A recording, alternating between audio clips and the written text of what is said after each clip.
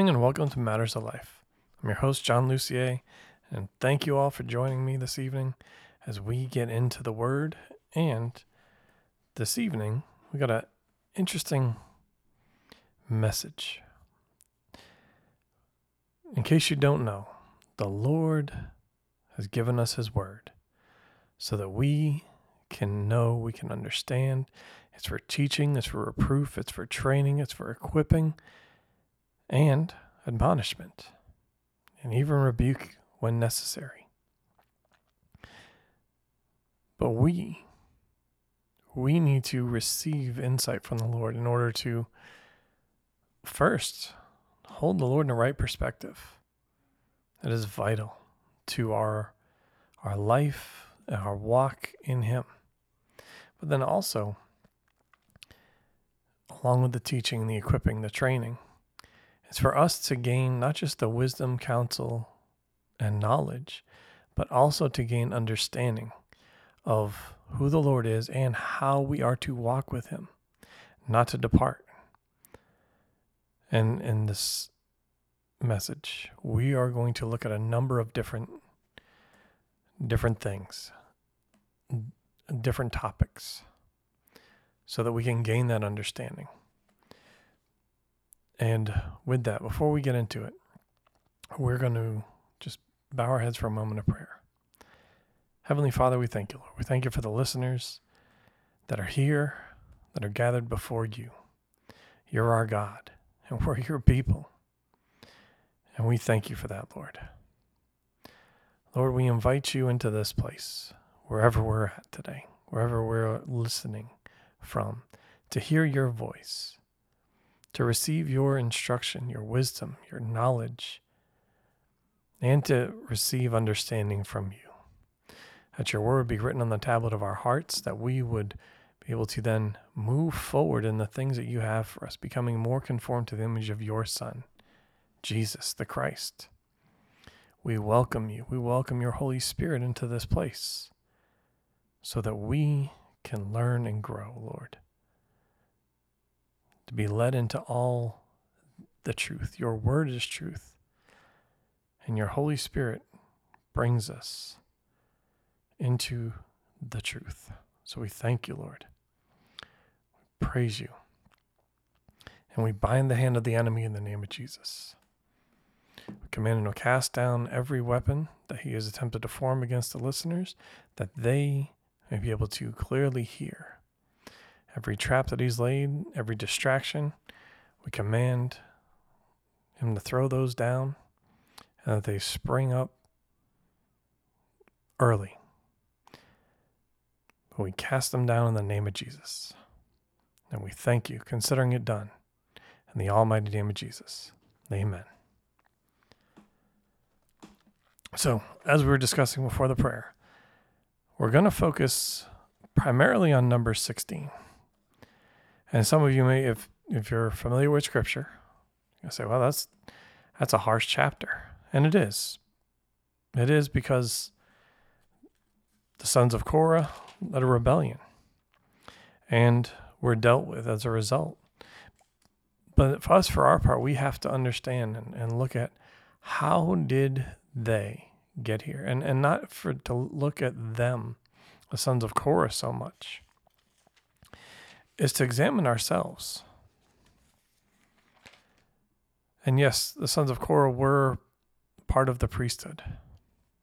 They were given a role and a place of significance, of importance. However, there were things that happened that caused them to desire more.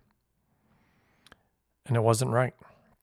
So in order to understand where we are, how they got to that place, we have to back up in the book of Numbers. And we're going to look at, let's begin in Numbers chapter 10. And we're going to focus on verses 11 through 13, which says, Now in the second year, in the second month, on the 20th of the month, the cloud was lifted from over the tabernacle of the testimony, and the sons of Israel set out on their journeys from the wilderness of Sinai. Then the cloud settled down in the wilderness of Paran. So they moved out for the first time according to the commandment of the Lord through Moses. And what the Lord was saying to me in this is there is a new beginning that is happening. And I speak specifically about the United States. The Lord is doing a new thing, and it is time to move forward in that. And I know some are saying, oh, but the deliverance hasn't happened yet. It's not how I envisioned it. Well, the Lord always tells us things that we need before we even know that we have need of them. And I love how in this you see the Lord's heart.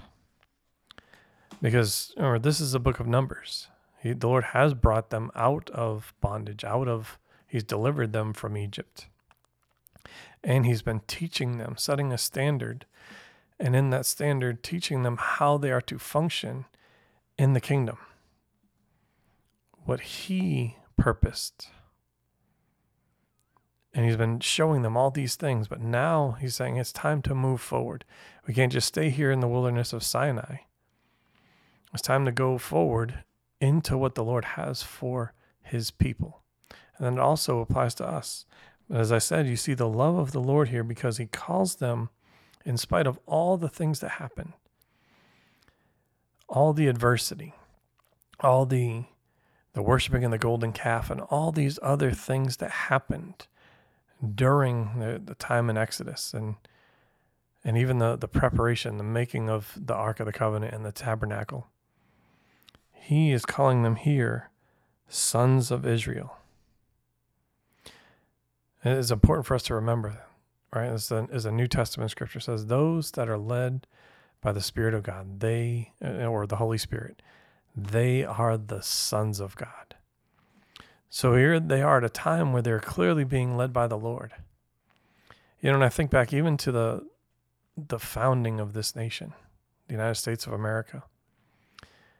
And clearly at its founding, when there was much bondage, when there was much taxation without representation and the like. And finally, the Declaration of Independence is signed. But then began a clearly, immediately there was a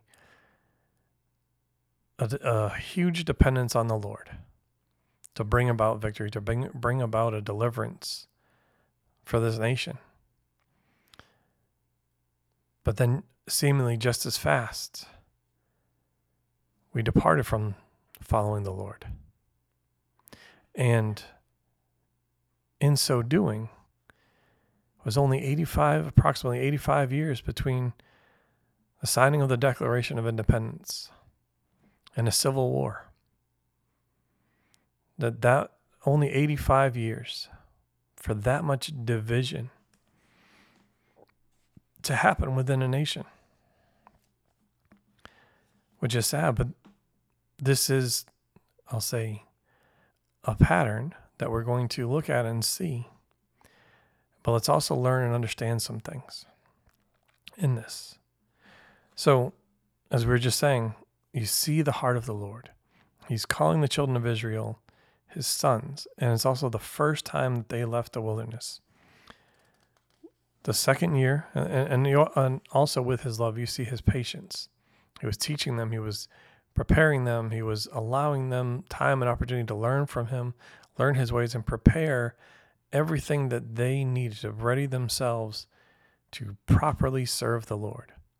And then, in the Lord's perfect timing, it was time to move forward. And that begins to happen. But then just as fast, we get to chapter 11. And the people begin complaining. It says, the first 6 verses. Now the people became like those who complain of adversity in the hearing of the Lord. And when the Lord heard it, His anger was kindled, and the fire of the Lord burned among them and consumed some of the outskirts of the camp. The people therefore cried out to Moses, and Moses prayed to the Lord, and the fire died out. So the name of that place was called Taberah, because the fire of the Lord burned among them. The rabble who were among them had greedy desires, and also the sons of Israel wept again and said, "Who will give us meat to eat? We remember the fish which we used to eat free in Egypt, the cucumbers and the melons and the leeks and onions and the garlic. But now our appetite is gone. There is nothing at all nothing at all to look at except this manna. Now, twice in there, if we're going to get to the core issue, is they complained about hearing of the Lord. It said it in the beginning and at verse 6. Them saying there's nothing to look at except for this manna. Well, in the Gospel of John chapter 6, Jesus said very plainly, I am the bread of life. He constantly refers to himself throughout chapter 6, John chapter 6, as being the bread or the manna that was sent from heaven, making that connection point. But we read here in verse 1 that the people complained of the adversity just in the hearing of the Lord, in hearing about him and his ways. But then it also says they became greedy. Oh wait, greed says this, or the Lord says this concerning greed. It is as idolatry. So they didn't want to hear about the Lord because they wanted to hear or serve their other gods. Whatever it was. And in this case, it talks about greed being meat. Or the greedy desires were just on meat. It was something, anything other than the Lord. But there's two aspects that we need to understand here. One is about our desire for the Lord. He has to be our focus. He has to be our desire in all things. But that will only happen if we truly love the Lord. So we have to ask ourselves, do we truly love the Lord? Are we not just okay with his provision? Do we enjoy? Do we rejoice in what he has provided for us? But the second is this. We have to hold the Lord in a right perspective. And the Lord first and foremost, but also the things that are happening. And not according to our perspective, but according to the Lord's perspective. Their statement of, we used to eat these things in Egypt. We used to eat free in Egypt, and list all these seemingly wonderful, tasty, delicious fruits and fish and the like. Except we know that that's not the case. And how do we know? Well, it can't be both. It can't be that they weren't given straw to make bricks, when that was literally their job by those who enslaved them. And then they were shown such hospitality. How can it be? It cannot. So we then have to understand what the Lord is doing. Have a right perspective of what he's doing, what his provision is, but what does the Lord say concerning it? Because as soon as we shift our focus, it opens us up to the adversary. And this is, if you will, the third thing in this section of Scripture that we need to understand. The Lord is more than capable to protect his people. Absolutely. But it talks about how those on the outskirts of the camp were burned with fire. So holding the Lord in a right perspective also means understanding what's happening. Because of the people's greed or idolatry, their desire to search after other things, where did they place themselves? Not as close as they could get to the Lord, but they placed themselves on the outside of the camp. I mean, you can look at, and not that this is the greatest example, but just in nature. The animals that find themselves trailing in the back or on the outskirts, the outside, are typically the ones that become prey and they're picked off. You can look at it in the education system. typically those individuals that choose students that choose to be on as far away from the lesson, the teacher, all that, are not typically the A students, honor roll, dean's lists. They don't typically graduate at the top of the class. Are there exceptions? Sure, absolutely. But it's not the norm. So for us in our lives, are we ones that are drawing close to the Lord, front and center, standing before Him always? Or do we have something else in our lives that's pulling us back and away from the Lord? Something that we desire more than the Lord? Because as you see, that cost them. As a result of doing that, they gave room or place or a foothold for the adversary. And yes, I understand that it talks about the Lord's anger was kindled. But understand that the Lord is not the one that actually does it. The Lord says in the New Testament that He turns them over to their own lust, their own desires, the things that they worship, that they sought after, that they thought were going to save them or protect them. Because ultimately what happens is they detach from the Lord. They sever themselves. Well, we, for our part, must remain connected, in line, in divine alignment, but under the covering, the shadow of the Lord's wings. He's our tall tower, and who not just we run to, but that we should be remaining in and with the Lord. So that happens. And then there's assistants, right? 70 elders are sent. But then there's this part that we need to also address. Those were the people on the whole. But then we get to, well, and I'll say it in this way.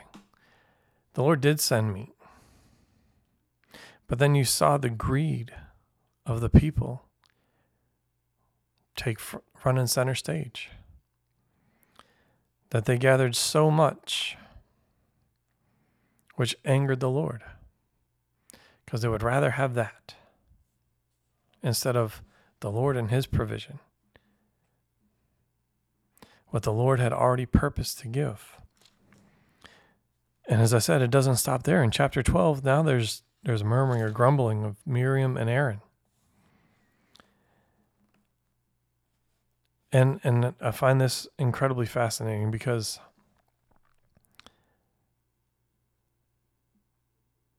again, you see both greed and idolatry at work. You see jealousy, you see strife and contention at play. In chapter 11, we just read about the people murmuring and grumbling and complaining. They did not want to hear the voice of the Lord. But now we have, if you will, the complete opposite end. It's not just the regular people. It is those that the Lord had already given a place of leadership and authority. But just like Adam and woman, and I'd say woman more than Adam, they were not happy with their place. They desired, if you will, like in the natural stance, whether it's in the church or the body of Christ, and by that I also mean the local church, that people aren't happy with their role, their position that the Lord blessed them with and gave them and established them. Like we see in business, they chose to, I've got to be ambitious and go chase the higher position instead of just allowing the Lord to establish them. So they tried to circumvent the Lord's servant. And then as a result, yes, the Lord forgave as a result of Moses' intercession. But now, understand this. In chapter 11, there were individuals that burned on the outskirts of the camp. But then Miriam now has to be outside of the camp. And the Lord was, restoring her and purifying her, and so that she could re-enter the camp. But understand that part. No longer is she just on the outskirts. She had been completely separated. Instead of just remaining in the rightful place. But then we have to ask ourselves, whether it's in business, whether it's in the church, whether it's in government, whatever the case may be, are we in the place where the Lord has destined and determined for us at this time? Are we trusting the Lord that He'll establish us? That He will take us from, not unlike David as a shepherd boy, the place of being a shepherd and clearly, I don't want to say despised, but looked down upon so much, even by his own family, that they didn't even think to call him in when the prophet of the Lord came to even be considered. Will we allow the Lord to establish us? And if it's to be the king or president or prime minister of your nation, whatever it is, will we allow the Lord to do that? Or will we try to formulate our own plan and snatch it for ourselves? What are we doing?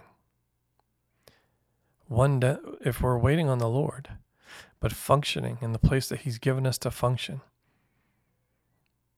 and recognizing that at the same time He's also training us up, that as we continue to follow the Lord in that place, that He is preparing us, but also equipping us and making the connections and giving us, that we're also receiving everything we need for the next place and the next position, and all the way to however the Lord wants to lead on the destiny track He has for your life. Are we doing that? So do we trust the Lord? And yes, Miriam was restored. But then let's look at what happens in the very next chapter, chapter 13 of Numbers. The spies are sent out. And the Lord had already said what the Lord said about where He was bringing them and why and how much good He wanted to pour out on them. But they refused to hear His word. They refused to stand on the Lord's word. They instead focused on what their eyes saw and what their ears heard. And they chose to believe that. But not just believe it. Not just believe it. In chapter 14, a rebellion occurs.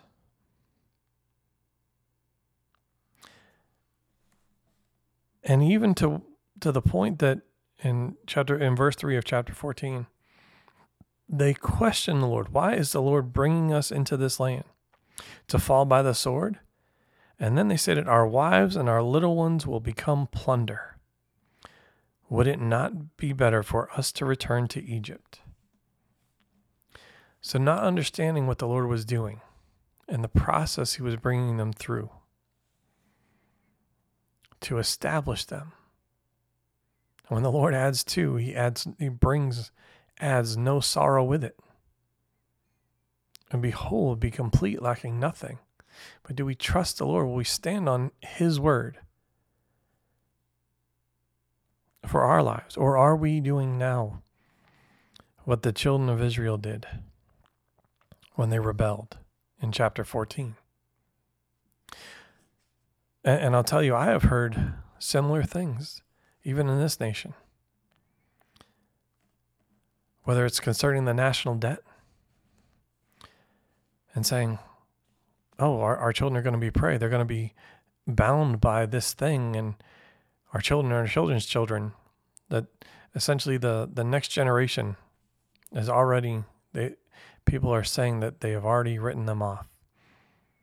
You're hearing that with the housing market, with all these different financial things. But then at the same time instructing them, and the next generation can't understand what's happening. Like, we follow the instructions you guys have given us. They got the degree. They got advanced degrees. All these things that they were told they needed. But the part that was left out was a relationship with the Lord. They did not hold the Lord in a right perspective. And as a result of not holding the Lord in a right perspective, they did not understand what was happening. They did not receive from the Lord the instruction, the wisdom, the guidance to then apply it to their life, the revelation even to what was happening and why, so they would be equipped, ready, and able, willing to apply it to their life to, again, bring about the change that was required. And in verses 20 through 24, it says this: the Lord hears everything, he deals with it, but he both pardons and rebukes. It says, so the Lord said, I have pardoned them according to your word. This is as Moses again intercedes. And I think this is a marvelous thing concerning Moses. Moses interceded for everyone every time in all these scriptures that we were reading about. He never stopped interceding for the people. But then he continues and says, the Lord said, I have pardoned them according to your word, but indeed, as I live, all the earth will be filled with the glory of the Lord.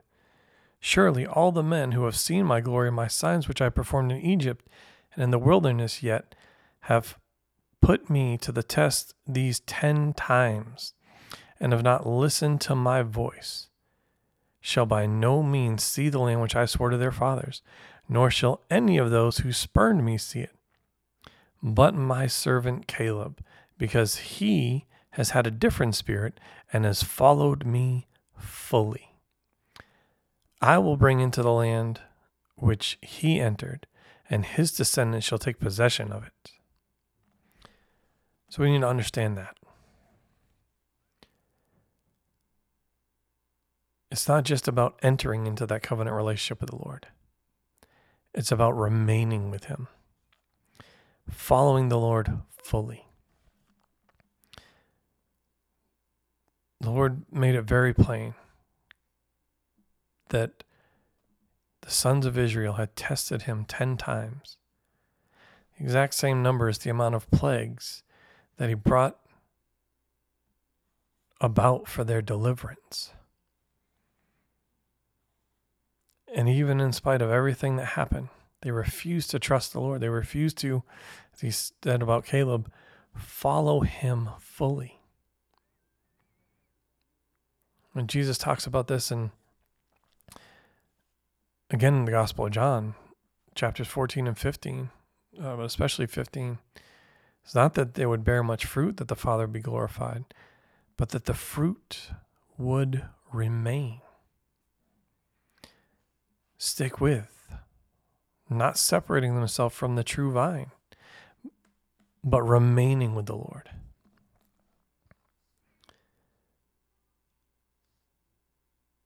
And then there's this important thing as well, and I got to read verses 28 through 38. So as a result of that, everything that we were just reading, it says, say to them, as I live, says the Lord, just as you have spoken in my hearing, so I will surely do to you. Your corpses will fall in the wilderness, even all your numbered men, according to your complete number, from 20 years old and upward, who have grumbled against me. Surely you shall not come into the land which I swore to settle you, except Caleb, the son of Jephunneh, and Joshua, the son of Nun. Your children, however, whom you said would become a prey, I will bring them in, and they will know the land which you have rejected. But as for you, your corpses will fall in this wilderness. Your sons shall be shepherded for 40 years in the wilderness, and they will suffer for your unfaithfulness, until your corpses lie in the wilderness, according to the number of days which you spied out the land, 40 days.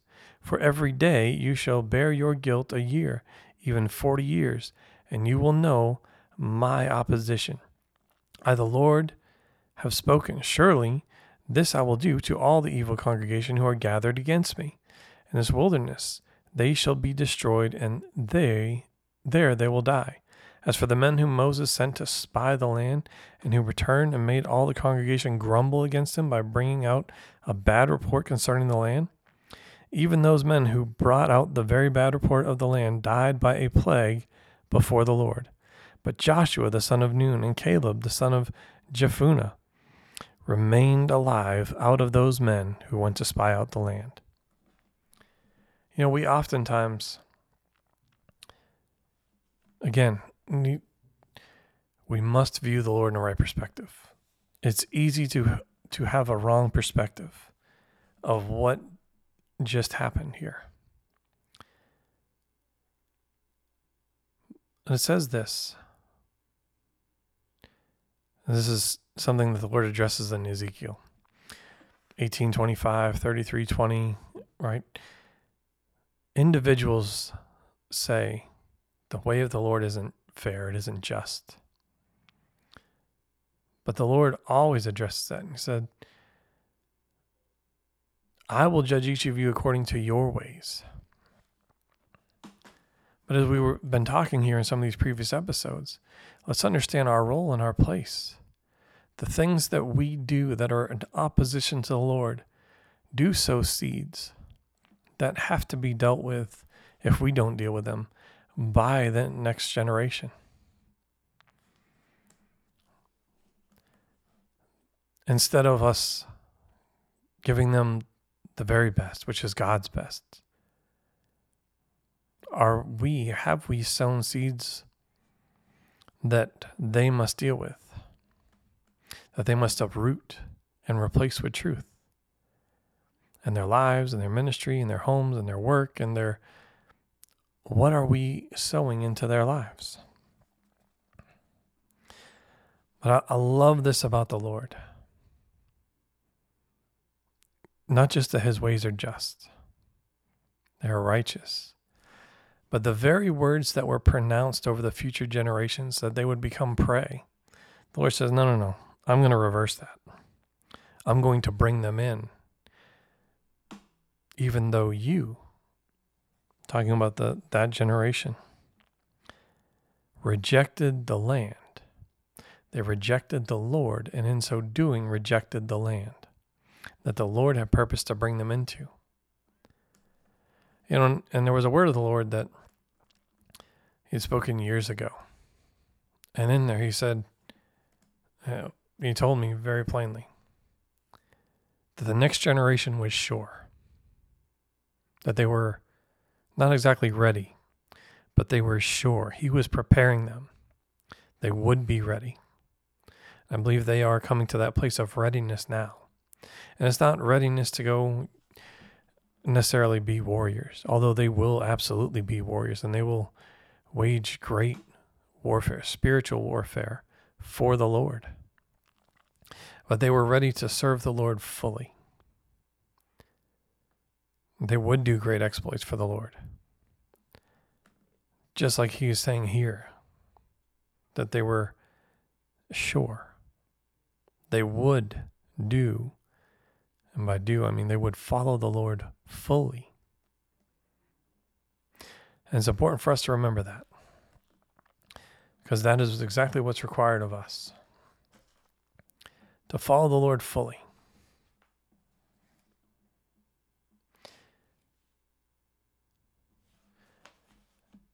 And when we do that, we will view what is happening, what our natural eyes and ears see and hear correctly, because it's not our view. We will be looking at it through the Lord's view, what he sees and what he hears. And then we will also be hearing his commands as to what he says to say and do concerning the situation. So we're going to pause there for today. And I know we did not get to number 16, so we're going to pick this up in the next episode. We had to lay a foundation and some groundwork for this. So thank you for being with me on this episode. and for pressing through. I trust the Lord that He's ministering to you and will continue to do so. And if you have any questions on any of this, you can always contact us through the website at adayofprayer.org and or just email me directly at mattersoflife@adayofprayer.org. Thank you again for joining me in this episode. And I'd just like to encourage you to continue to stand for righteousness and for justice. I love you. God bless you. And have a wonderful evening.